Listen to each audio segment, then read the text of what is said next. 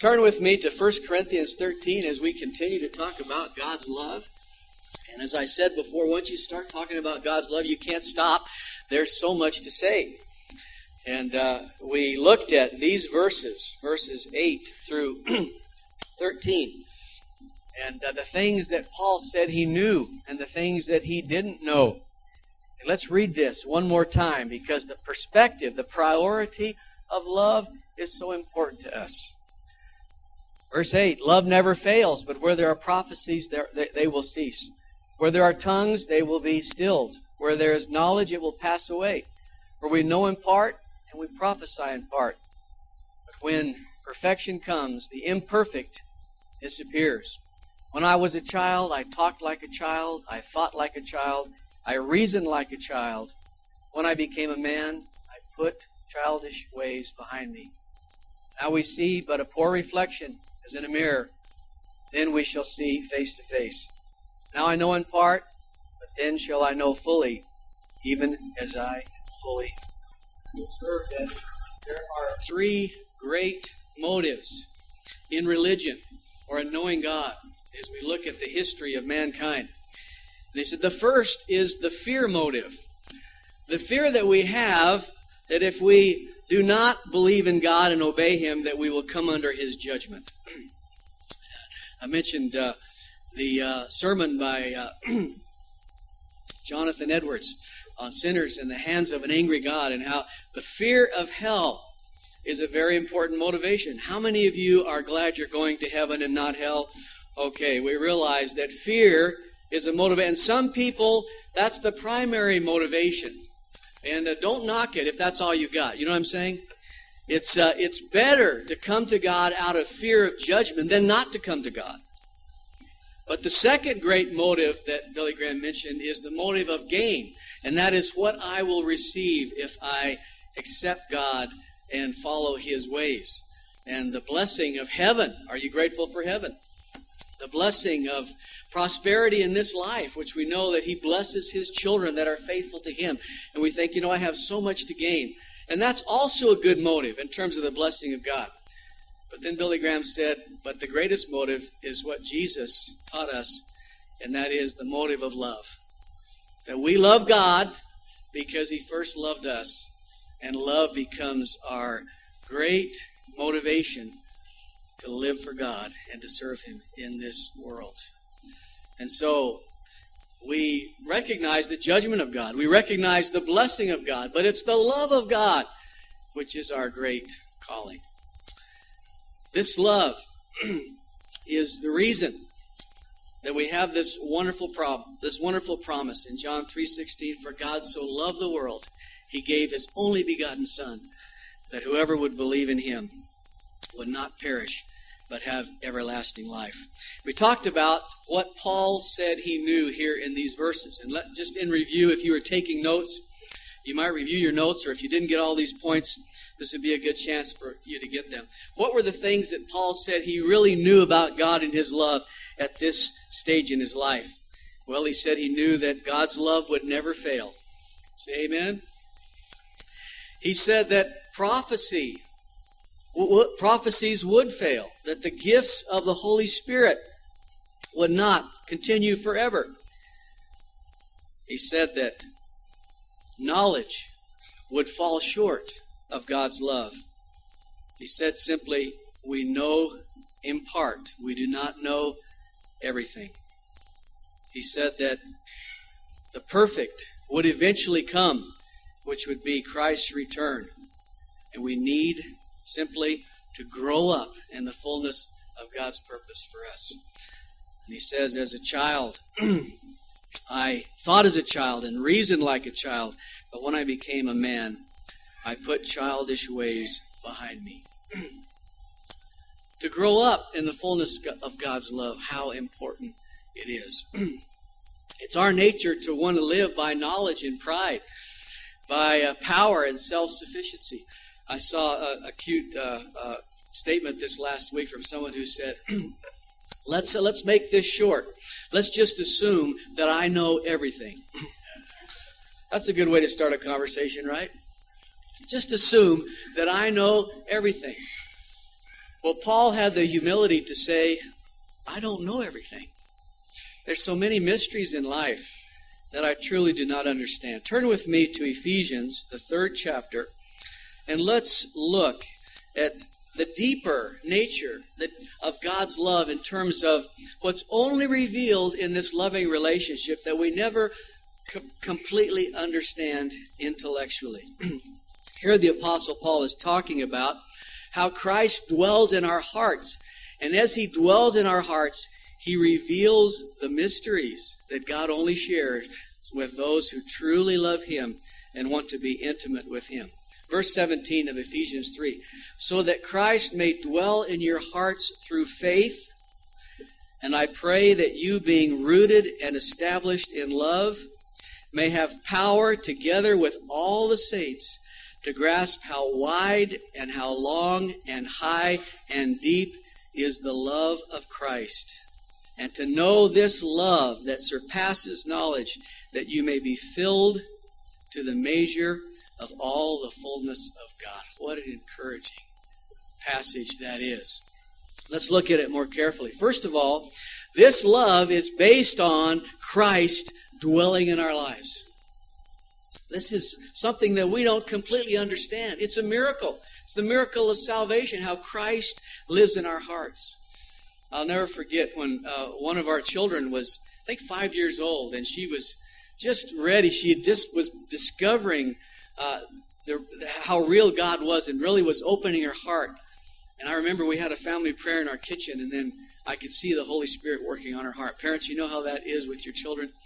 And so I took her in the living room and began to talk with her and share about, what she was thinking about Jesus, and asked her if she knew Jesus as her Savior, and she wasn't real sure. And I said, well, you know that He'll forgive your sins, and she prayed that He would forgive her sins, and then we prayed that Jesus would come into her heart. And after we prayed that prayer, we just sat kind of quietly, and I said, well, we prayed that Jesus would come in your heart. Where is He? She said, in my heart. And she told me recently that she never has doubted since that moment that Jesus was in her heart. That's a mystery. We don't understand that. But it's the great miracle of salvation. Aren't you glad that we don't have to understand God to get saved? Aren't you glad that we don't have to understand the theology of salvation before we get saved? Dwight L. Moody said that when he preached the gospel, he was just like one beggar pointing another beggar to the bread. And that's it. We found the bread and we share it. That's the love of God in our lives through us. And so that love is established by Christ in our hearts. And I trust that Christ is in your heart this morning and that you know it. Now, notice what else it says. And I pray that you, being rooted and established in what? Not in knowledge, not in works, but in love, that you may have power. Now notice this, together with all saints, the love of God shed abroad in our hearts, and that He bears witness with our spirit that we are sons and daughters of God, the love of God, which we experience as the family of God. Now notice this, what a challenge. To grasp how wide, how long, how high and deep is the love of Christ. Wow. How wide? How wide is God's love? Well, if you notice, it's wider than your heart. It overflows your heart. The love of God covers the world. The love of God covers the multitude of sin through the sacrifice that He gave. And we realize God's love is so wide that everyone who accepts it will be included. How long? How long is God's love? Well, let's start out with eternal. And that's as far as it could possibly extend. And it's the love of God that has carried every child, every person, every believer through every generation in God. How many of you know that God loved people before you showed up? And that He's going to love those who come after you? Because God's love continues from the beginning to the end, and it never fails. How high is the love of God? Do we ever understand the height of the love of God? Or how deep is His love in Christ? How He reaches down in His mercy to you and me. Aren't you glad that God's love was deep enough to reach you? Deep enough? Yeah. Yeah. I wasn't very lovable. How about you? By nature. Not worthy of the love of God. None of us were. But God's love was deep enough to reach each of us. Well, how encouraged we should be. And just as surely as Paul said things that he knew, he said there are things I don't know. And I want to just briefly mention these mysteries that we see in Scripture in terms of the things that we don't know, and how truly when we come before God, we humble ourselves and we say, God, I thank you for what I do know, mainly that I knew enough to accept you, that you would save me. But I realize that there's so much more that I do not know, and I trust you. Notice these 7 mysteries that I picked out. Now, there's more in Scripture. I just picked out 7, which are a marvel of how God's love leads us into a relationship where we experience the mysteries of God in ways that we cannot understand. We cannot experience them in any other way. The Apostle Paul in 1 Corinthians 4 talks about the ministry of the gospel is really stewardship of the mysteries of God. Ministry leaders, we need to think about this. We don't understand all that we're doing. We don't have perfect knowledge. These are mysteries. We are stewards of these mysteries that we share. And only God has the answers. And here are the mysteries. First of all, in Matthew 13:11, it's the mystery of the kingdom of God. Jesus said that there's a secret kingdom that's revealed to you that the world will never understand. Do you have friends and relatives that think that you're crazy for being a Christian? Why is that? The mystery of salvation, it doesn't make any sense to the natural man. Only God can reveal that in their hearts. Number 2, the mystery of His will. Ephesians chapter 1, verse 9. How He purposed in Christ. And His purpose, His will, is fulfilled in us. God's will. Do you know God's will? Do you understand it? We understand part, but we realize that God's will is much greater than we can understand. In Ephesians chapter 5, verse 32, there's an interesting reference there to the mystery of God in the church. And the apostle's talking about marriage and how a bride and a groom love each other, and how the husband should love the wife as Christ loved the church. And he says, and I speak to you of a mystery, and it's the mystery of marriage. How many of you have been married long enough to know that marriage is a mystery in terms of how it ultimately works? You know, Ginger and I were talking this morning even. We thought, isn't it wonderful that this God's love and grace sustains us, and it's so far beyond our understanding. It's a mystery. But Paul said, it's the mystery of marriage. The real mystery is the mystery of Christ and His church. What's that about? We don't understand it. We just accept it by faith and live it out. Number 4, Ephesians 6 talks about the mystery of the gospel. Paul says, pray for me that I may fearlessly proclaim the gospel, the mystery of the gospel. We do that in faith. We don't fully understand the plan of salvation. We share the best we can based on the biblical revelation and the witness of the Holy Spirit. But ultimately, it's a mystery. And by the way, stop trying to explain everything about God when you're a witness. Don't think that you have to have all the verses in the Bible memorized about salvation before. No, it's a mystery. You're a witness, and God has a way of taking your humble witness and showing a greater revelation of that mystery to the heart that begins to turn to Him. It's a miracle every time someone's saved by the miracle of the gospel. The 5th mystery I want to talk to you about, 2 Thessalonians 2:7, where here the apostle speaks about, now hear this, the mystery of iniquity, how sin and lawlessness continue to prevail in the human condition. Most of us as Christians look at the world and say, how could it be so evil? How could there be so much sin? I hear about crimes all the time. And how is it possible for someone to commit that kind of crime against an innocent child, or something that is so obviously evil? How can this be? Well, It's a mystery. The mystery of iniquity that's in the world. We will never fully understand that. We have to take God's word for it. And ultimately we realize that it's God's word that establishes what is right and what is wrong. Have you noticed that God isn't taking a vote on sin, on immorality, on lawlessness? The truth of what is right and what is wrong is in God's heart, and it's ultimately a mystery to us. So we take God at His word. The sixth mystery I wanted to mention is in 1 Timothy chapter 3, verse 9, where he talks about the mystery of faith, which is a deep truth that we do not understand. And then number 7, this is one that we need to recognize is very important in terms of the part that we know and that we don't know, and that is the mystery of Christ's return. Matthew 24. Mark 13 says, the Son of Man comes when no man knows. But you think you do know, maybe. You know, it's amazing to me how so many Christians really think they have it figured out when it comes to Christ's return. When Jesus himself said, it's a mystery. Not even the angels know. Not even the Son of Man knows. And so we leave that mystery up to God. How many of you know that's important? Many years ago, Ginger and I knew a couple that were sure that they had figured this mystery out. They knew the day that Jesus was going to come. And so they made their preparation. They wanted their children who were not going to go be taken with them at Christ's return. They turned their children over to their parents with a letter explaining what it was all about.